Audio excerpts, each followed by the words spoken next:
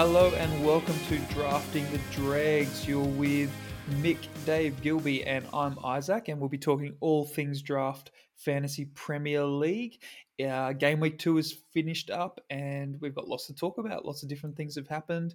I think what we'll start with having a quick chat about the games that we selected at the back end of our last podcast. We each selected a game we thought would be pretty good for fantasy points, and I'm going to start with Mick. Mick had the opportunity to pick the game he wanted to review. He doesn't have a team in the Premier League this year, which I'm going to bring up every single opportunity that I can, which he won't mind, I'm sure. And Mick, tell us the game you selected. Tell us the bold prediction that you made, and talk about what actually happened.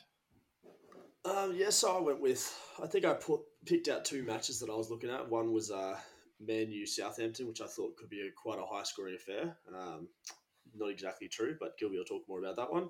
The game I went with was Villa Newcastle. Two teams that I think generally can be free scoring that aren't necessarily the best defensively.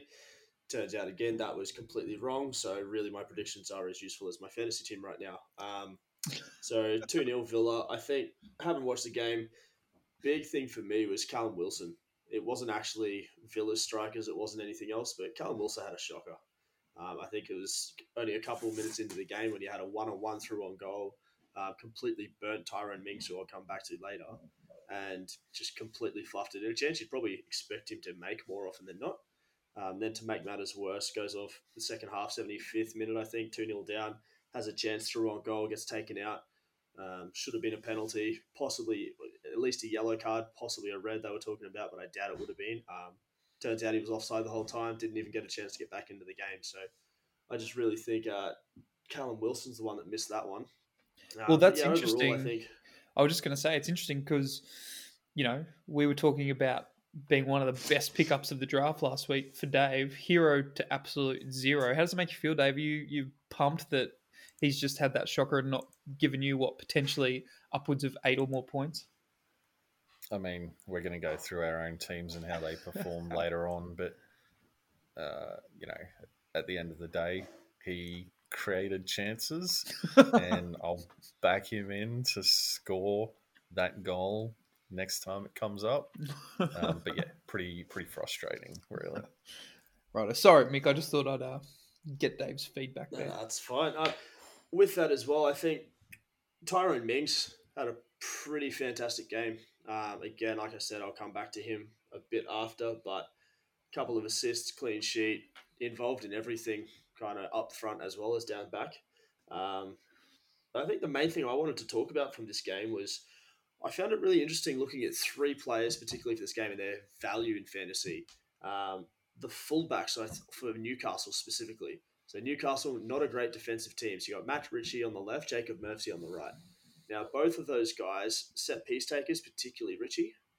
Jacob Murphy, I'm pretty sure classifies as a mid on fantasy, whereas Ritchie's been moved to a defender. I just want to get your opinion on, are they possible targets to pick up? Maybe more so for a 1 week transfer, bring them in off a waiver against a lesser team like an Arsenal maybe, rather than anyone else. But yeah, I just want to know what your thoughts are. Arsenal, wow. Sorry, Gilby, you go. Well, the interesting thing, I'm a analysis and maths man, and having a look at these statistics, Matt Ritchie is only behind TAA for the amount of chances created for defenders. So if Newcastle can sort their defence out somehow in general, and maybe pick up a shutout here or there, or as Mick was saying, if you can play the fixtures well, Matt Ritchie for me is worth a punt, definitely. Well, big gamble. You got to figure out which that game is. Yeah, absolutely. So looking at some of the stats from that game, Newcastle had 9 key passes for the game. Matt Ritchie had 5 of them. So a guy that's having that much creative influence on the game, especially when you do have someone that's generally as prolific as Callum Wilson, you'd expect them to probably get involved a little bit more, and particularly off corners, because I think the two centre-backs at the moment are Fernandez and Lascelles normally. I'm assuming that's still, and Fabian Schär. All of those guys can set piece or corner threats. So if he's whipping in corners, you'd expect them to get potentially on the end of one or two throughout the season. So there's a chance there. But the third one, so I said the two fullbacks, is St. Maximin. From what I saw in the highlight reel, he does two tricky things, but he very, very much was not involved in anything that I saw in the mini match that I watched. So yes, he'll be in the trick of the week or the skill move of the week, but does he represent any value? So I know we've already slated Callum Wilson for what he did, and St. Maximin went above Wilson in the draft, but I think Wilson might be a better steal. I don't know if that St. Maximin's actually got much value this year, which is, I think Ben's the one that has him at the moment. But yeah, one to keep an eye on, I think, for sure. I think you're right, but I think St. Maximum, he's one of those guys that if something's going to happen, he's going to make it happen in a sense. So, I think he's still a good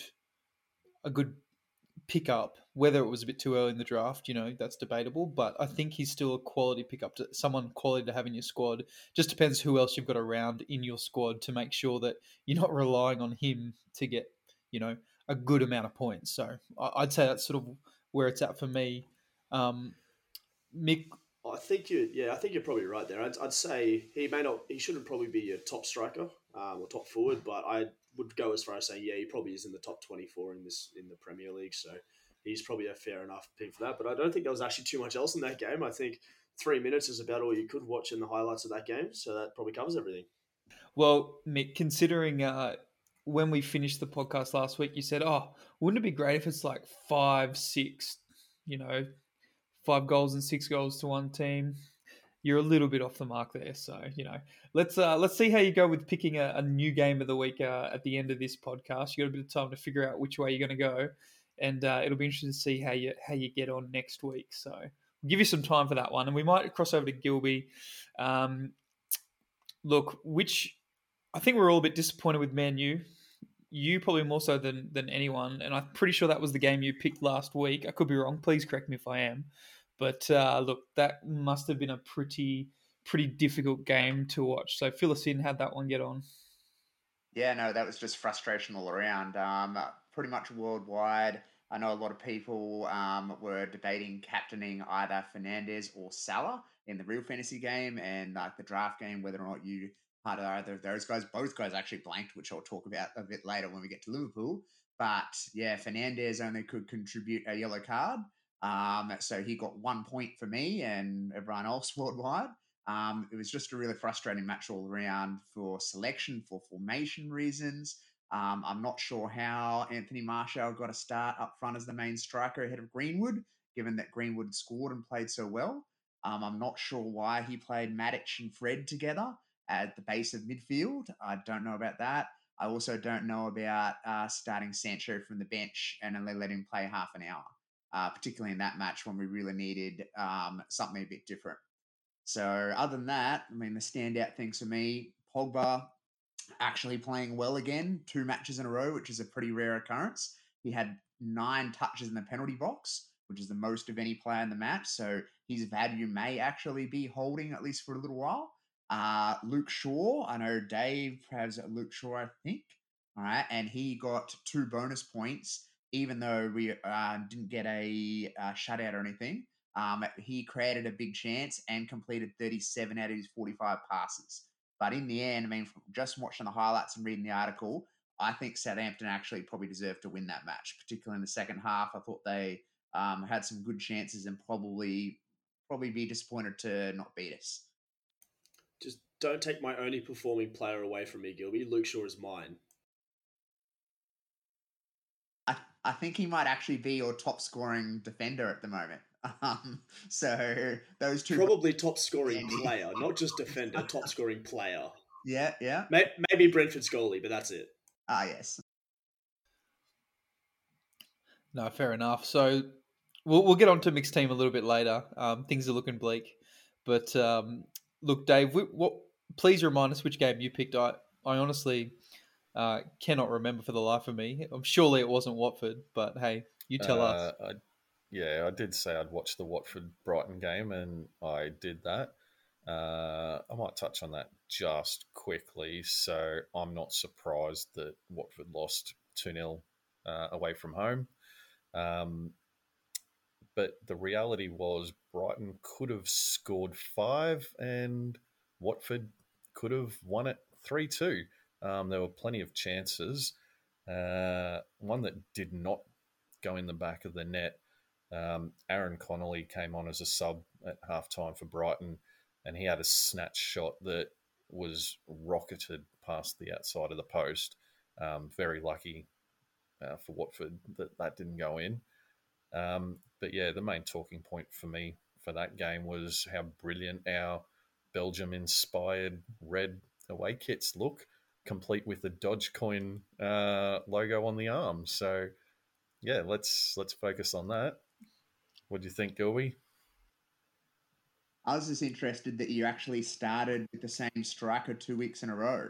So is it look like to you that Dennis has that starting spot for now?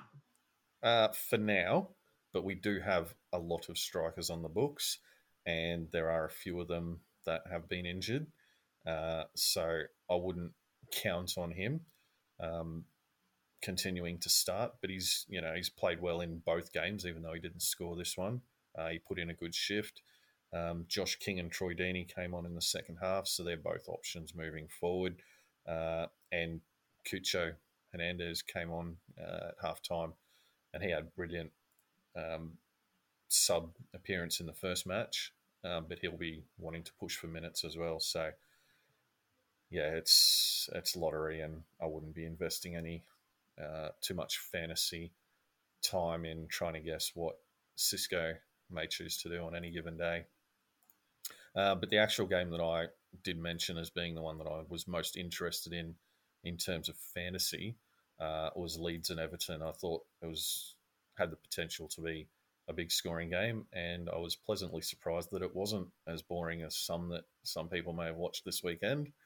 2-2, and yeah, I mean, you've got Calvert-Lewin scored a pen. You'd expect that. Rafinha put in a shift at Ellen Road and got his goal. Assist to Bamford. So yeah, no doubt Isaac will discuss that later. Two things of note. Doucouré was bought by Everton from Watford, and he's always played it as a defensive mid, and I did have him 1 year in our fantasy, and he was a solid 2 points week in, week out, and nothing more. But he's got returns in both games so far, so that's definitely one to watch moving forward. Want to say something about that, Gilby? No. I mean, like, I was just going to say, my man DCL, that's the first time he's actually been on pens. He's always been number 2 or 3, behind he who shall not be named because it's illegal to name him at the moment. But he actually is on pens now. That's been confirmed that he's the number 1 choice, and he's the top player in the EPL for shots in the box and efforts on target. And actually came out afterwards that he's carrying a toe injury, and he hasn't actually been able to train fully so far in the last 10 days. So I'm really hoping that that's a sign of things to come. At the moment, he seems to be the focal point for their attack, so long may that continue. Rafinha, he took a round high 6 shots, all bar one of them were from outside the box. So it looks like he's just a shoot from anywhere merchant at the moment. So we'll see if he can actually net a few worldies, but that may be an interesting one to keep an eye on. At least someone from my team's taking shots. Yeah.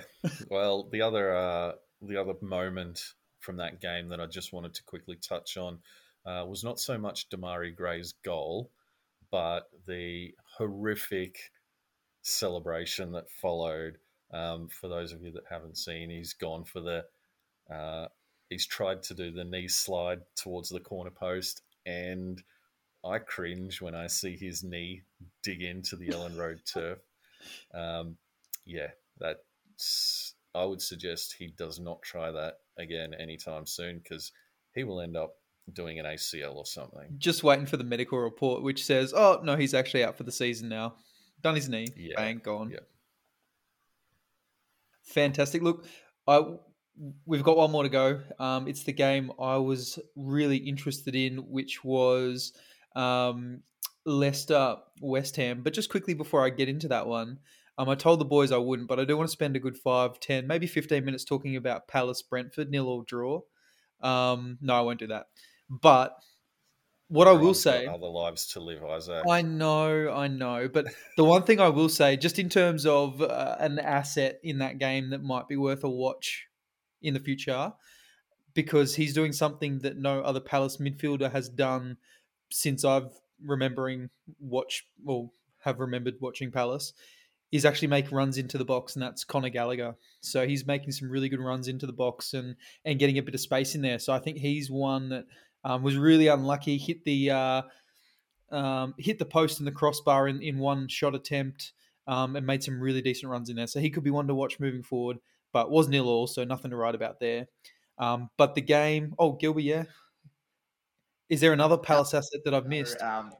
I know we'll talk about some transfers a bit later. I know Ben, one of our managers, had a really great first round, didn't have such a great second round, but he's brought in Mbuemo. I know a lot of people interested in him at the moment because he's playing out of position up front and he's actually on their dead balls, and he actually hit the crossbar with a free kick. So it could have been a bit better for Ben even, but I know that's someone that Ben in particularly paying a lot of attention to. Yeah, I think you And he brought him had a up last time, Dave. Yeah, he did have a great game against Arsenal to kick off the season. So, yeah, that'll be an interesting one to keep tabs on. But, yeah, I think that could be a good little pickup for Ben there. And I saw, Isaac, I know defence hasn't exactly been your strong point for a while, but Palace and Brentford between them, they've only conceded one big chance each for the first 2 rounds total. So it's off to a pretty good start, really. I'd be interested to see if you think you can actually continue that. Look, we've got some pretty tough fixtures coming up, so it's going to be a challenge. But it's a new team, pretty much. There's a new centre back pairing. They're both quality from what I can see. They're both have the ability to ping balls out wide as well, which is good to get the attack going. So it'll be good to see how it progresses, and we can only hope. We can only hope. But look, let's not talk about that too much more. Let's get into Leicester West Ham. I'm really happy that I picked this game. It was a great game to watch. Talking about fantasy, I guess one thing to note is that Perez got a red card, so he might be one to ease off on if he was on anyone's radar. He did start the first 2 game weeks. It was a pretty clumsy sort of challenge, so much deserved. But that did alter the game a little bit at that point because West Ham were able to run away with it a bit, although Leicester were able to come back after Perez was off the field. But really good game, really good to watch. The assets that you would think would do well did do well. I've got Benrahma. He was really, really good. I was really happy to see he got a few points for me. And the big one for me is Antonio. I had a look at some stats. He played 26 games last year, 27 games the year before. He does tend to get a little bit injured, but if he's in good form like this, there's no reason why you wouldn't want him in your squad. He's an absolute beast up the front for them. He's going to do a lot of work this year, especially with Europe too. But if he can stay fit, that would be good. And the fact that he scored 2 goals the way he did, he was able to just dominate the defense of Leicester and was incredible. So Gilby will be really, really happy with him. But we're going to do a little bit on our moment of the week in a second, and this is a nice segue into mine. But Dave, I saw you might have something to jump in there with. What do you think about that? Yeah, I just wanted to. Obviously, I mentioned earlier Damari Gray's goal celebration as being by far and away the worst of the round. I think I know where you're going, and this is going to be part of my moment of the week, if you'll allow for me. Yeah, he's trying to snake it from me. What the heck? No, that's okay. It was a pretty good moment. So we each have picked a moment of the week. My moment is Antonio becoming West Ham's leading goal scorer in the Premier League, considering he came from pretty much nowhere in League One to get all the way up into the Premier League for West Ham, starting out as like a right wing back and moving all the way into a striking position is pretty incredible. He's been picked for England. He is an absolute beast, and I would almost say that he's as important to West Ham as any other big player is to any other team in the Premier League. He just absolutely dominates for them. And his goal celebration, where he grabbed his own cardboard cutout and was celebrating with it, was absolutely fantastic. It was, bloody awesome. So that's my moment of the week, and especially because then, after that he capped it off with another goal as well. So he was on fire, celebrating with his own cutout. I think he even put a post up on social media afterwards with his cutout, and it was gold. So that's my moment of the week. I thought that was a fantastic one. Dave, moment of the week. What do you got for us? Yeah, so mine wasn't an individual moment of brilliance as such, but as we mentioned in our first episode, we all used to play football together, relatively low level stuff, and I'm not the world's most gifted footballer, but I played my entire career as a defender, and what I lack in fancy footwork, I made up with kind of game smarts and being able to read Tenacity. the play and tenacity and putting my body on the line against strikers. And no one in Arsenal seems to have those basic skills. So my moment of the week, I guess, is Lukaku's re-entrance into the league, but with a focus on the Arsenal defending. So typical, big man, number 9, back to goal, ball to feet. But for the goal that he scored, Mari, I think it was for Arsenal, just stood back off him, didn't lay a little clip on the ankles, didn't grab any shirt. Lukaku turned him and put the ball in the back of the net. Similarly, for the second goal that Arsenal scored, Lukaku had his back into, I think it was Tierney, who admittedly was covering other players and shouldn't have been there in the first place, but hardly laid a hand on Lukaku, allowed him to turn and dummy at the same time, which let the ball go through for a strike on goal. So really poor defending all round, but he made the most of it. And like you said before, they knew that's how Lukaku plays, how he was going to, be able to get his goals. So yeah, it was incredible that they allowed that to happen. One day, Dave, we might have to talk about some of your mind games on when other teams are taking penalties. That was always class to watch and to see. I always enjoyed that. Yeah. So we'll talk about that one day, Dave. That was really good. Gilby, what do you got for us? Moment of the week. Well, I suppose mine might be more of a bit of a low light, and mine's more fantasy related than actually real life game related. Poor old Dan hasn't been able to take a trick so far this season. He actually had a great round overall points wise. I think he finished third for the round, but he actually was unlucky enough to leave the top point scoring player of the entire round on his bench in Reece James. So left 18 on the bench for him, and also left Gabriel Jesus on the bench for another 11. So he left 29 points on his bench, which is always something that all fantasy managers hate above all else, probably. He was a little bit unlucky, though, because he did pick well as his defenders, because he brought in Tanganga on transfer for 5 and a clean sheet. He had Mings for 2 assists, which, I know we were all pretty keen to say that Mings was taken a little bit early if he deserved to be taken at all. So Dan may be laughing all the way to the bank if that continues. So that was 15 points, and Alonso with 6. So he actually did have a great defense, but Reece James is one of those ones that when he does play, he's going to be big points. So it'll be interesting to see if he can stick with Tuchel's rotation. And then obviously, if Jesus keeps playing, if he does he keep playing the right wing? That'll be something that we'll have to have a look at. And I know a lot of people will be interested to see how that affects his value. Absolutely. We'll get into a little bit more of that shortly. But Mick is going to round off our last moment of the week. Now, we've had a brief committee meeting because Mick told us the moment of the week that he wanted to present, and it's not Premier League related. Rejected. And, oh, change In your all mind. fairness, though, in all fairness, I think it'd be up there with goal of the week for this week in the Premier League if it was in the Premier League. Okay. But if you get a chance, West Brom, Alex Mowat, first minute of the game, absolute cracking double save by the keeper for Blackburn, I think it was. Ball managed to come out, left foot, side footed kind of volley, just hit it beautifully into the top corner. But yeah, like you guys said, apparently it's been rejected. It's not counting. But my moment of the week, I was going to say Tyrone Mings. I think I kind of slated him last week and said, nah, no good. Picked him too high. Comes out with 2 assists and a clean sheet. And I think other than that, my moment of the week would probably be getting back. I think it's Dan.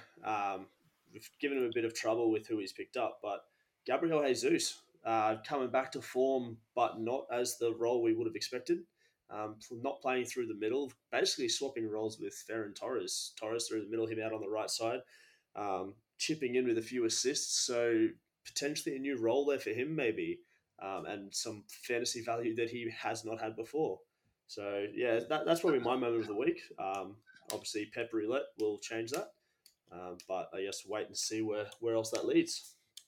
Well, we'll see how many more times Mick can get West Brom into any discussion / moment of the week moving forward. We might have to have like a, you can't go past 5 times of mentioning West Brom in a podcast. So we'll just see how we get on with that, Mick. But we'll keep a tally. Dave, before we move on to looking at our draft league, what have you got? What are you thinking? Oh, I mean, I just want to indulge Mick tiny little bit. So you said it may have been goal of... Sorry, keep going. Rejected again? No, keep going. You said it may have been goal of the week. How does it compare to Danny Ings' bicycle kick? No, that's fair. With Danny Ings, you expect it from. He's a striker. This is coming West Brom. You don't from league from championship. So come on, like if I'd scored that goal, or let's put it more specifically, if Harry Kane scores that goal compared to if you scored that goal, Dave, whose is more impressive? Mine every day of the week. Absolutely, and that's what I'm getting at. You've done something similar, but to your own goal. Many times, yes. We won't go there just yet. Gilby, what do you got?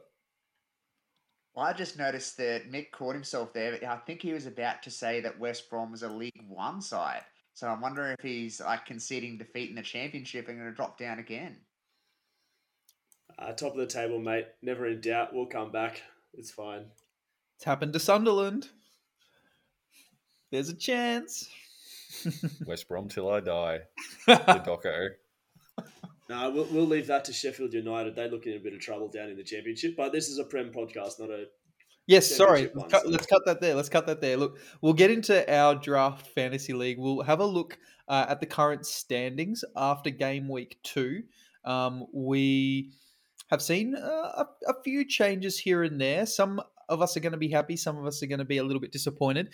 So standing the number 1 place in our league at the moment is Gilby. He had 70 points this game week, 156 points total. So he's maintained his lead. It's been cut a little bit by myself. I'm up at number 2, so I've jumped a place. Had a pretty good game week, 124 points. Then comes Ben, who didn't have such a great game week, 87 points all up, followed by Jeff on 82. Then Dan on 82 as well, so they're currently in 4th tied. Then we've got Dave in 6th on 81 points, only 1 point back. It's pretty tight in that sort of middle section. Followed by Nathan, who is on 77 points. And at the tail of the field, unfortunately, is Mick on 70. In the relegation zone. Yeah, just where he likes to be. On 71 points. So, look, that's a bit of a roundup where we are at the moment. So, look, we might start with you, Gilby. You're still on top. Your lead's been cut only by a couple. How are you feeling? Were you pretty happy? Who were your impressive fantasy points getters? Who were your diamonds? Who were your rocks this week? Yeah, no, I'm really really happy with how it went. I honestly went into the draft as soon as I took Rashford where I did. I expected that to come with the significant risk that I would be chasing. Come October and November, I expected to hopefully still be around near the top, close enough. But I thought that was a big risk, and to finish the way I did with a 70-point round, only 2 points off you in the lead of the round, with Bruno scoring 1 point and Aubameyang only playing half an hour, I'm really, really happy with that. I had contributors across the board again. So, yeah, really, really happy with how that went. What disappoints me is Fernandez only getting the 1 point and you still having such a good round. That is so disappointing. Uh, I'll admit, in my regular fantasy team, I've got Bruno and Salah, which most people do. I was so close in changing my captaincy to Fernandez, and I actually went to go and do it without realizing that the round had closed and I was shut out. I'm like, well, Salah will go okay. Now, neither of them did very well, but if I was going to captain one of them, the one to captain this week was Salah. So it just irks me that you still did so well.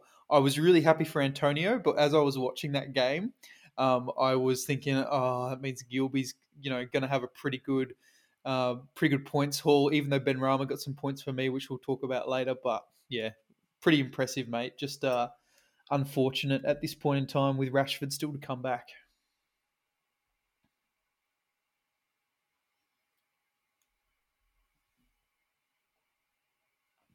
Is that about it there? Yeah. Yeah, no, I mean, Oh, you're good. That's it. You don't want to say anything else about your awesome team. No, no, I was good. I mean, if you really want me to, I can go through some of my points like one by one here. So I mean, like Oh, come on, go on, do it. yeah, okay. So I suppose the decision I have to make is Samikas, who was great for me with 11 points. And I know he was the top player brought in worldwide in the main fantasy game. But the disappointing thing for me and a lot of other people is Robertson was on the bench. And he's probably going to come back in next week. So Hopefully. is it a case of hold and hope he plays again, or maybe he plays here and there for Europe, but I don't think I can afford to keep him for too much longer. So I'm going to be probably looking at a defensive transfer this week or next week at the latest, probably. Other than that, Tielemans chipping in, Jota scoring and starting again, which I was really happy with that he's still holding on to the starting position over Firmino. DCL, we've talked about, Antonio, we've talked about. But yeah, Samikas was a really big standout for me. Really, really happy that I brought him in at the very start of the season. After forgetting to originally draft him, I just jumped on quickly and fixed that. So with Robbo potentially coming back, Gilby, obviously I have Robbo and I'm hoping that he does displace Simicast. I would make the assumption that you're going to hold Simicast, maybe put him on the bench just to see what happens next week. Is there in your mind, because he's played so well, he's done himself no harm, is there a chance of him staying in the starting side alongside Robbo, but maybe moving central next to Van Dijk, or maybe playing further up in the midfield out of position? I don't think so. I think particularly given that Klopp brought in Kanate, who hasn't started yet, and Matip actually played really well with Van Dijk. Van Dijk's is undroppable unless he's injured, so that's a given. It's just his partner, so that is probably going to be rotating out of Gomez, Matip, and Kanate. So I don't see a spot for him there. I also don't see a spot for him further up because I think he's a winger. And Sadio Mane has a left wing spot down. And the way that Klopp plays, he plays a three hard-working midfielders in the middle. So I think it's either left back or nothing. And I don't think, like, Robertson's always had really good stamina as well. And he's not a person like Pochettino was that rotates. So I think once Robertson comes back in, I think the best Samikas can maybe do is if Robertson gets injured again, or if he decides to maybe rotate a bit towards the end of the season. Either way, with only 5 defenders and carrying Rashford, it's not really a risk I can afford to take. So we'll talk more about transfers later, but I think I might have been a bit lucky with some of the players who are available, but we'll get into that a bit later. Very good. Look, we'll keep going. We'll get into the second place managers team, which is mine. So I had 72 points this week, so a couple of points better than Gilby. So I'm trying my best to catch him at this point in time, but it's a little bit difficult. He's got a pretty good lead on the majority of us. In terms of my particular squad and how they fared this week, was really happy to get a good amount of points from most of my attacking players. And to be honest, although I was disappointed that Greenwood didn't play up front, he was still able to get some points on the board. So I think 10 points he got for me this particular time, which is great. Mane scored a goal, which is good. So he's got his goal tally going for the season. So hopefully he can be a bit more consistent for me moving forward. What else have we got here? We got Ben Rama, had a cracker of a game as well. So he had 12 points. Out of my mids, probably looking a bit disappointed in Barnes, but I think they made a bit of a tactical decision there to try and get 2 up top to see if they could haul some points back later on when they were down to 10 men. Ings and Bamford both got some points. Ings with that awesome goal, Bamford with a good assist. Rudiger and Diaz both scored some goals. Digne got me zilch, which was a bit disappointing, especially when I had Dunk on the bench. Mendy, clean sheet, 8 points, really happy there. So some really good points overall. I think for me, some decisions I'll have to make. I've got Target on the bench. Now, it seems as though... Dave, your man Sarr has maybe ended his career, so that's a bit disappointing on my end. He's been left out for good old Ashley Young this week, so I might have to make a bit of a change there in my defence. Torres is a challenging one for me because I don't know what they're going to do up forward. I don't know how regular he's going to be playing in that central position. If he keeps playing there, I'm willing to keep him, but if I'm looking for points, I've got to sacrifice somewhere, so I'm not sure how that's going to go. But, Gilby, considering I'm chasing you down, how do you think I'm going? Can you give me some positivity here, please, instead of dragging me down? Because we've got plenty of time to drag Mick down later. Don't do that under no circumstances. There's other managers that are far easier to drag down, and I'm sure we'll get into that a bit later. Dave. Sorry. I mean, I've got to admit, when I was following the blog this morning, I know I had some serious questions over Ben Rama when you did pick him up, and to see him playing really well, I thought I was in a little bit of trouble and my gap would be cut big time. Then Antonio did come good in the end. But the question I picked up that I was going to ask, I know you talked about a few moves you were thinking of, and you picked up Target with Ashley Young playing ahead of him. The other one, Rodgers, when he had to go 2 up front, brought on Patson Daka instead of Iheanacho. And I noticed you have Iheanacho in your team. Are you going to stick with him? Is he going to play enough for you?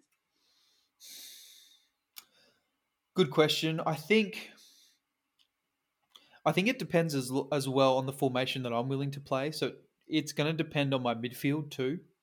So if I'm willing to play all my mids because I think they're going to get points, then I can hold Iheanacho for a little bit if I want to. But I think more to your point, I probably can't afford to keep him if he's not going to play regularly because I need him to get points. And if he does start coming on off the bench, he's probably going to replace Barnes as what happened with Daka coming on. So I could keep him there for that rotation with Barnes because if they want to play 2 up the front, Barnes might be the one to drop out. But I just don't know right now. I haven't really made a decision if I'm going to get rid of him or not. He was just such a good points getter for me last season that I know if I drop him and he starts scoring points and, I'm all the way up in second and I'm not going to get one of the first waivers, I'm not going to get a chance in him again. And if I look at the other forwards that are available, I've got to make the decision, is there another forward that's likely to get me more points? That's what it boils down to. Is there another forward that I think is going to get me more points? And, if I'm looking like someone like Benteke, well, probably not as much as, I wish he would. So, good question. At the moment, I'm happy to maybe hold for a little bit, but we'll just wait and see. But, Dave might be willing to trade me for him. What have you got a trade lined up for Dave or anything? No? No, I mean, if I did have, I know this isn't what you're talking about, but I know if I did have Benteke, mate, you can have him. But just on that point, you're thinking about what forwards are available, and you mentioned Benteke. I see your boys are putting in a bid for Nketiah from Arsenal. Any inside information on that one? And would that be something that might interest you as a third forward option? Yeah, that rumour's been around for quite some time, and to be honest, I wish they'd either do something about it or go on to a different target, because it's been a fair few weeks now where they've been rumouring that one. I don't think he's had enough game time for me to say whether he would be a good option for fantasy or not. I think that it would be great to have some fresh young legs in the forward line at Crystal Palace. That would be nice, because as I watched this week, it was the same old, same old. We'll get a long diagonal ball to Zaha, and then he can cut in off the right hand side, onto his right foot and things like that. It's very stagnant, and Benteke isn't going to be as aggressive and attacking of, running at defenders and things like that. So it doesn't give them too many more options other than, we've got to get the ball out wide to do that. So it would be good. I don't know if I would take him in fantasy or not. I don't think I probably would to start with, unless he starts banging in goals. But like I said, then I don't have a waiver pick early on. So yeah, they've Ruben Lookman as well, because he did okay at Fulham last season at the back end. They've rumoured him for a loan, so there's been lots of rumours, nothing concrete.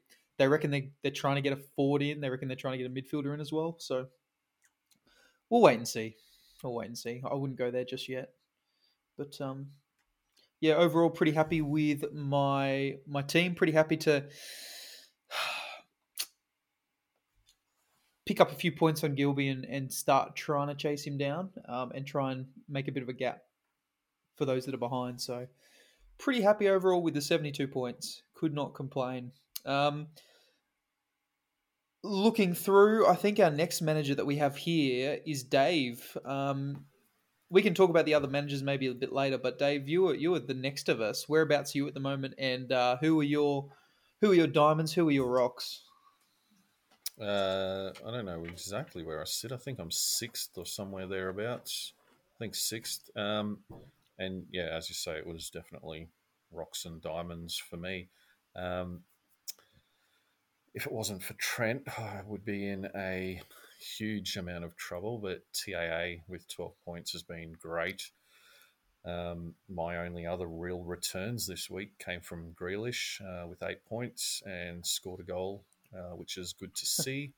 And the player that I was most concerned about once we had our draft was Dele Alli, but that's two games in a row that he's played well.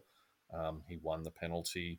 He scored the penalty. Obviously, Kane dependent. If Kane doesn't go to City, Kane's on penalties, but it's a good sign that he took that penalty, and he definitely appears to be in favour currently.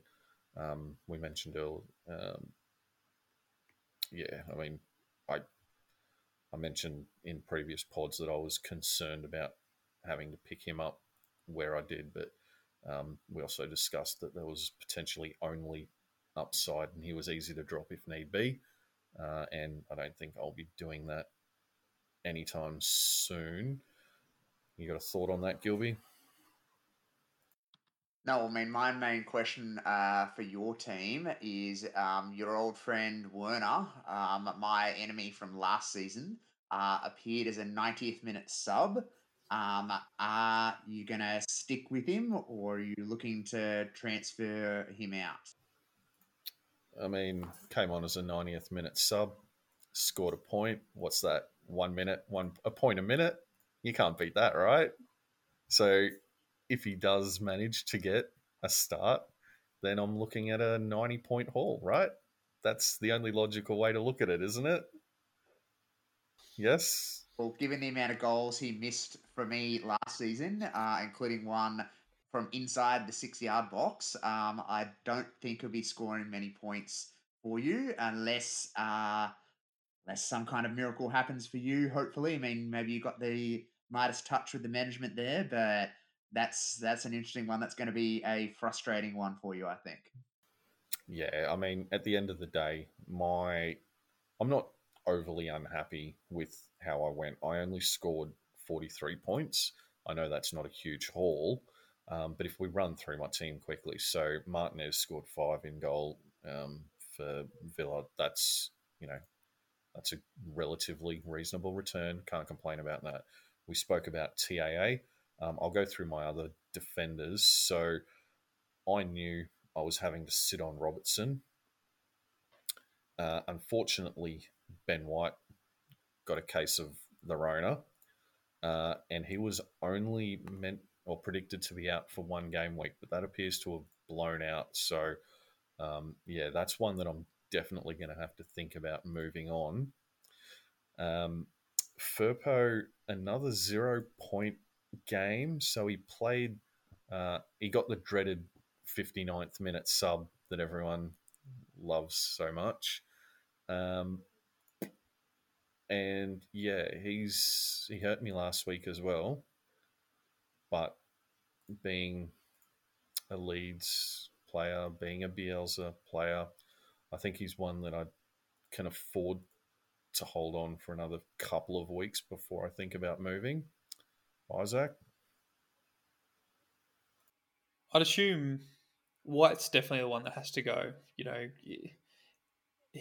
Arsenal aren't playing well. There's very little chance that even if he was playing at the moment, he'd be getting your points. So, you know, you've got Robbo potentially coming back, Varane who's going to play at some point, but you just got to get some starters there. So White's definitely got to be the one. And I don't know if you've got any thoughts on who you might bring in, but surely he's the one for you. Yeah, so he's the one that I'm definitely looking to ship out almost certainly this week. There's no point holding him on when he's only a 25% chance of playing the next game is the current predictions. He's already blown out once with Rona. And as you say, I mentioned it early, there's nothing inspiring about Arsenal's defence at this point in time. I think they've got Man City coming up relatively shortly. And yeah, that doesn't fill me with any levels of confidence. So yeah, definitely looking to ship him out. Varane also didn't play, so I ended up with 2-0 points on my defence. But like I say, I can ride Firpo for another week or two. Varane's going to play at some stage. Midfielders, Son got 3. I mentioned Grealish got the goal. Soucek, only the 2.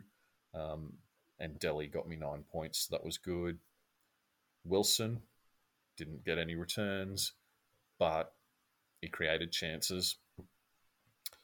Tony's an interesting one. Obviously, there was a lot of talk about him having a brilliant season in the Championship. Another one I'm just going to have to sit on. But yeah, there's a lot of thought-provoking players there. And unfortunately, it appears I've only really got one clear-cut move at this stage. So yeah, we'll wait and see how that plays out. No, fair enough. Fair enough. I think it's time that we move on to our final player.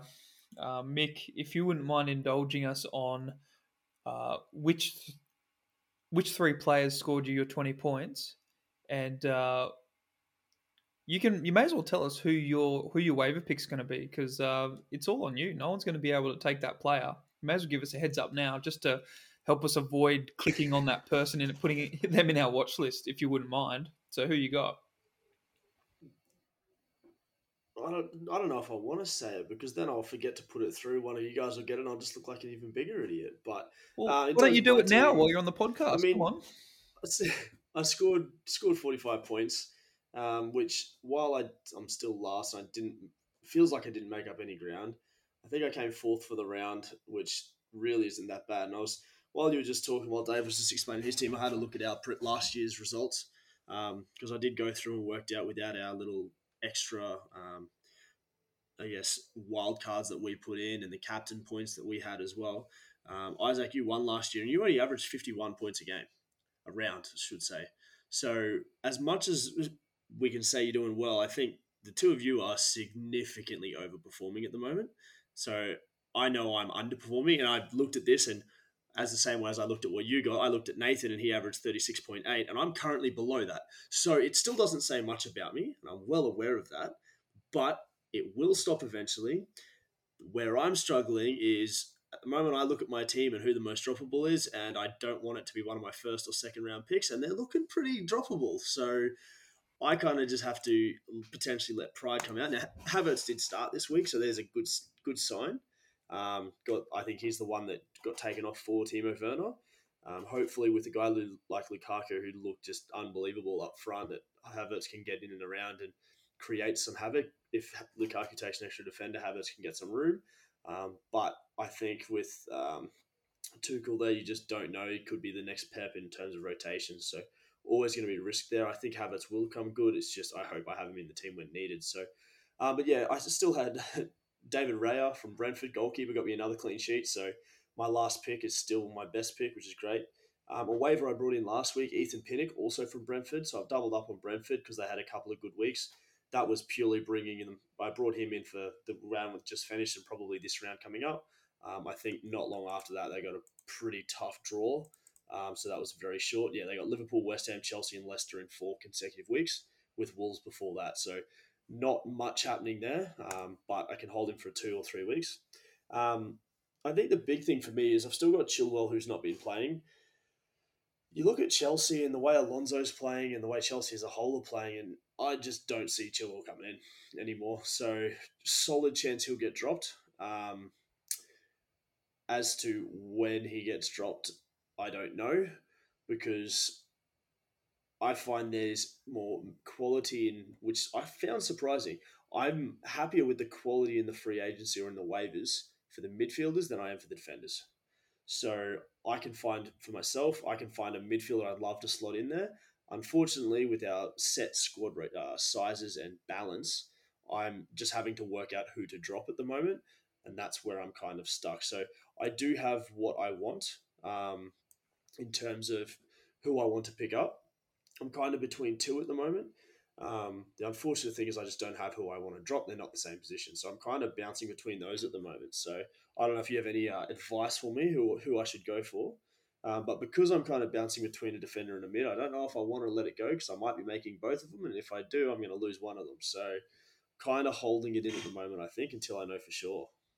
What do you? Look, I just wanted to, I guess, reiterate that we're coming from playing this game with squads of 22, so it was and really flexible on the positions, that the number of positions that we could have.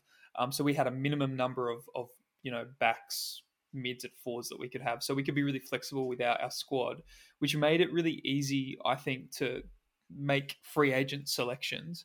But I'm finding it actually really difficult this year, as Mick mentioned, to actually make those decisions, but finding it really easy to put your game squad together, your game 11 together, which is the total opposite of what it has been in the past. So, Mick, I think that you just have to look where the best value is, where you think who's going to get you the most points, and go in that direction, because you need to make up ground, and whoever you think is going to get the most points is probably the way to go. Dave, will you be pretty happy with that advice?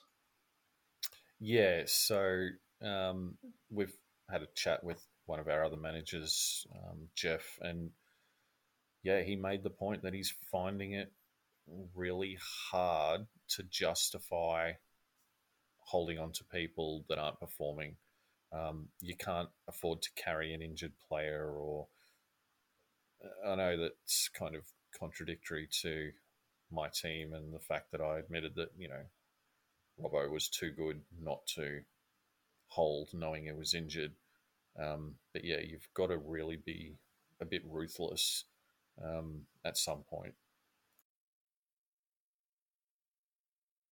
Would you agree with that, Gilby?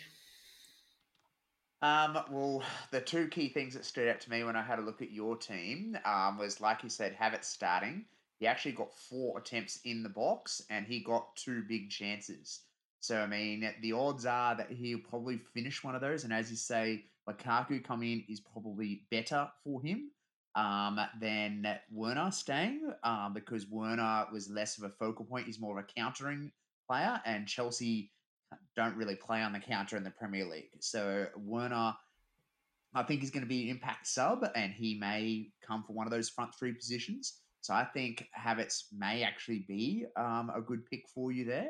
The other thing I noticed with your team, your top scorer this week was an auto sub with Rafinha coming in for Chilwell. So it actually turned out pretty well for you there with the auto subs.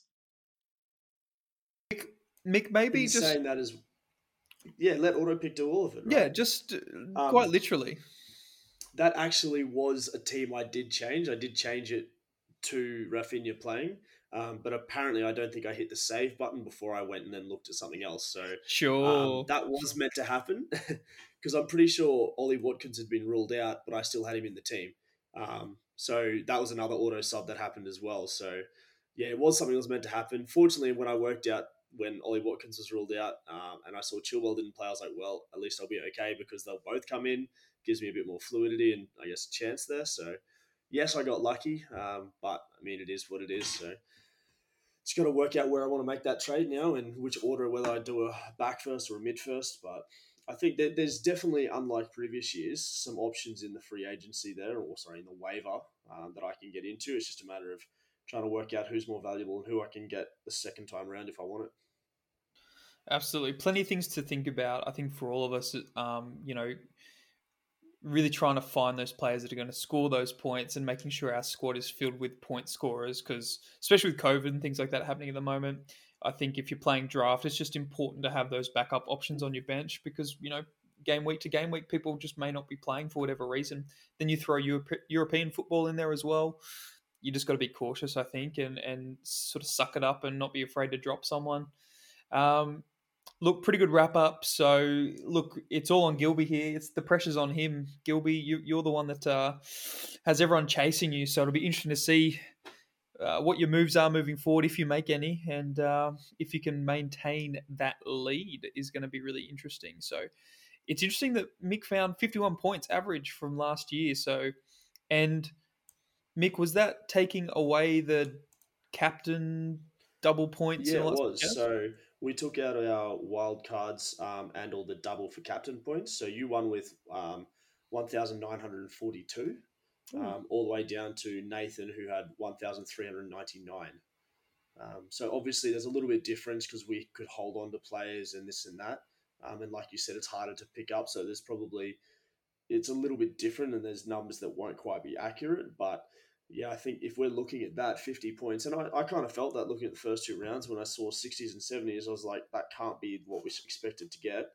And I had a look at this round and I had a couple of 1s and 2s in my team, with Tierney getting 1, Perot getting 2, Buendia getting 2, but everyone else got minimum 3, which, yes, it's not a blank.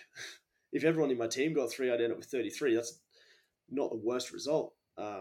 And if you get a couple of people here with an assist or a clean sheet or a goal, well, then you're going to end up with your 45s to 50s pretty comfortably. So I think 45 I'm pretty happy with. I just need to hope that I can get a midfielder, maybe a Havertz or a Sterling to come in. And Sterling came off the bench and got a goal this week, but played 70 minutes the week before and got nothing. So hopefully if I can keep persisting, but that's going to be my season. I said that in the first one, that it's a bit of a all or nothing with me. I'm going to take a couple of players who could play well. They may not. And if it doesn't, well, hopefully I pick up some guns in free agency and I just wheel and deal my way to top half.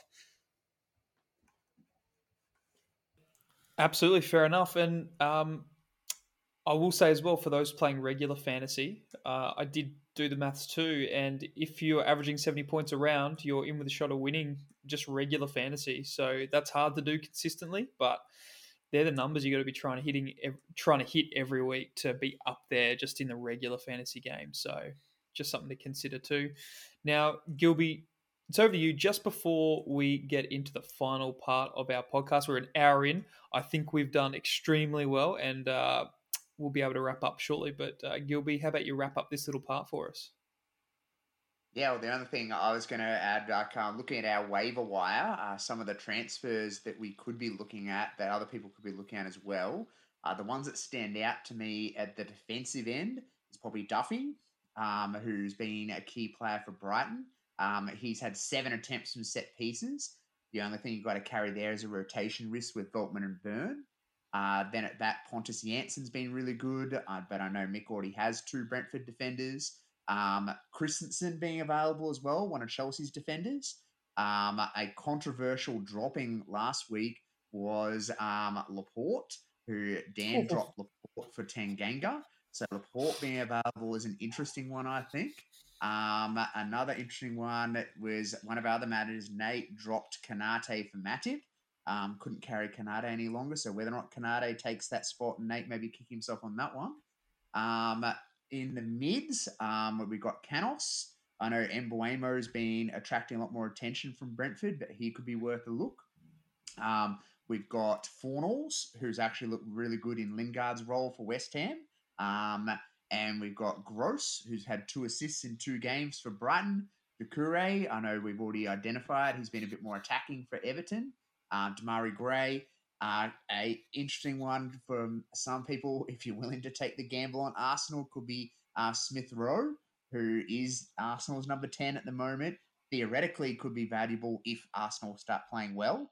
Other than that, up front, probably the standout for me is Adam Armstrong, who's probably one of the only regular starting strikers who's still left on our board at the moment, who's actually been pretty good for Southampton so far. Other than that, as we identified, if Dennis can hold on to the Watford starting position, those are probably the standouts for me that people are probably looking at. But I can guarantee that Laporte may not last too long on our free agent board. Very nice, very nice. Look, good little roundup there of where we may be going with some waiver picks and some free agent picks. We will wrap up now, as we did last week, with picking a game from game week 3 that we think is going to generate some good fantasy returns. David, are you telling me you wanted to start this one? Did you want to get yours in before someone steals it? No, I just wanted to check with you guys. Are we going with Mick because he doesn't have a Premier League team? Is that what we're doing? Because his team's not in the Premier League? Is that what we're doing? Yeah, I think cool. if memory serves correct, West Brom were relegated last year. Yeah, that's right. So he doesn't have a team in the Premier League. Were they? So Mick's going to pick last. Was it League 1 or Championship? Yeah. Well, hey, 12 time will months, tell. boys. Give me 12 months and we could be sitting here and you won't even be on the pod. So,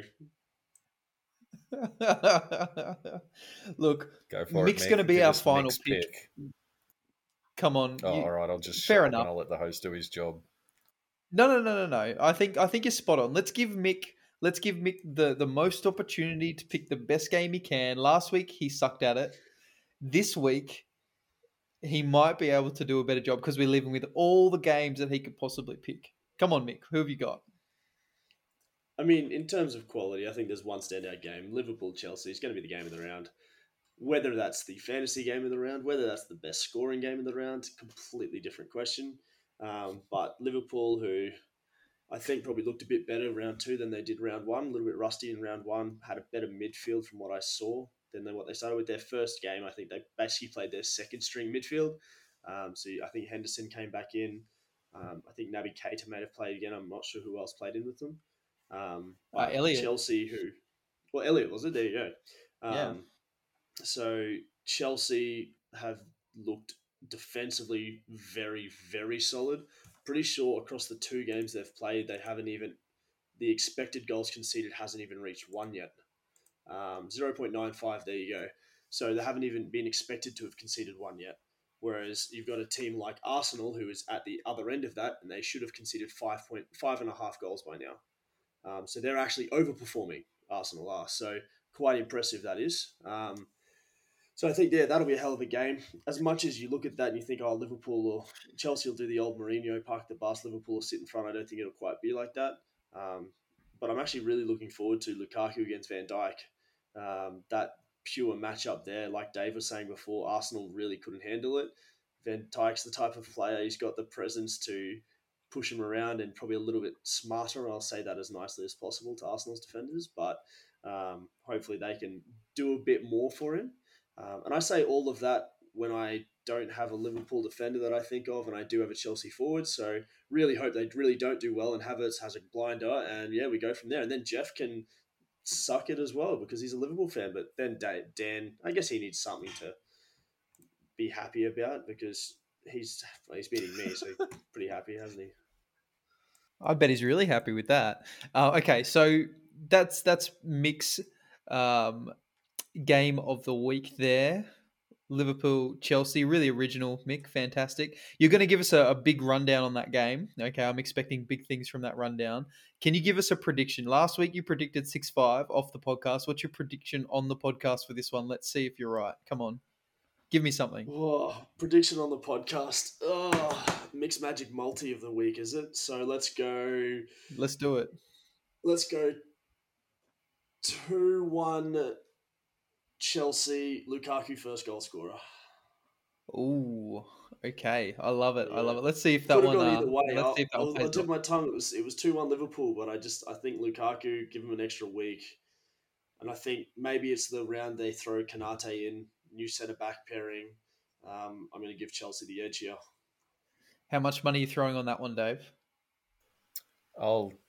Give me odds because I want a piece of that purely because I saw a stat. I think it was today that I saw it.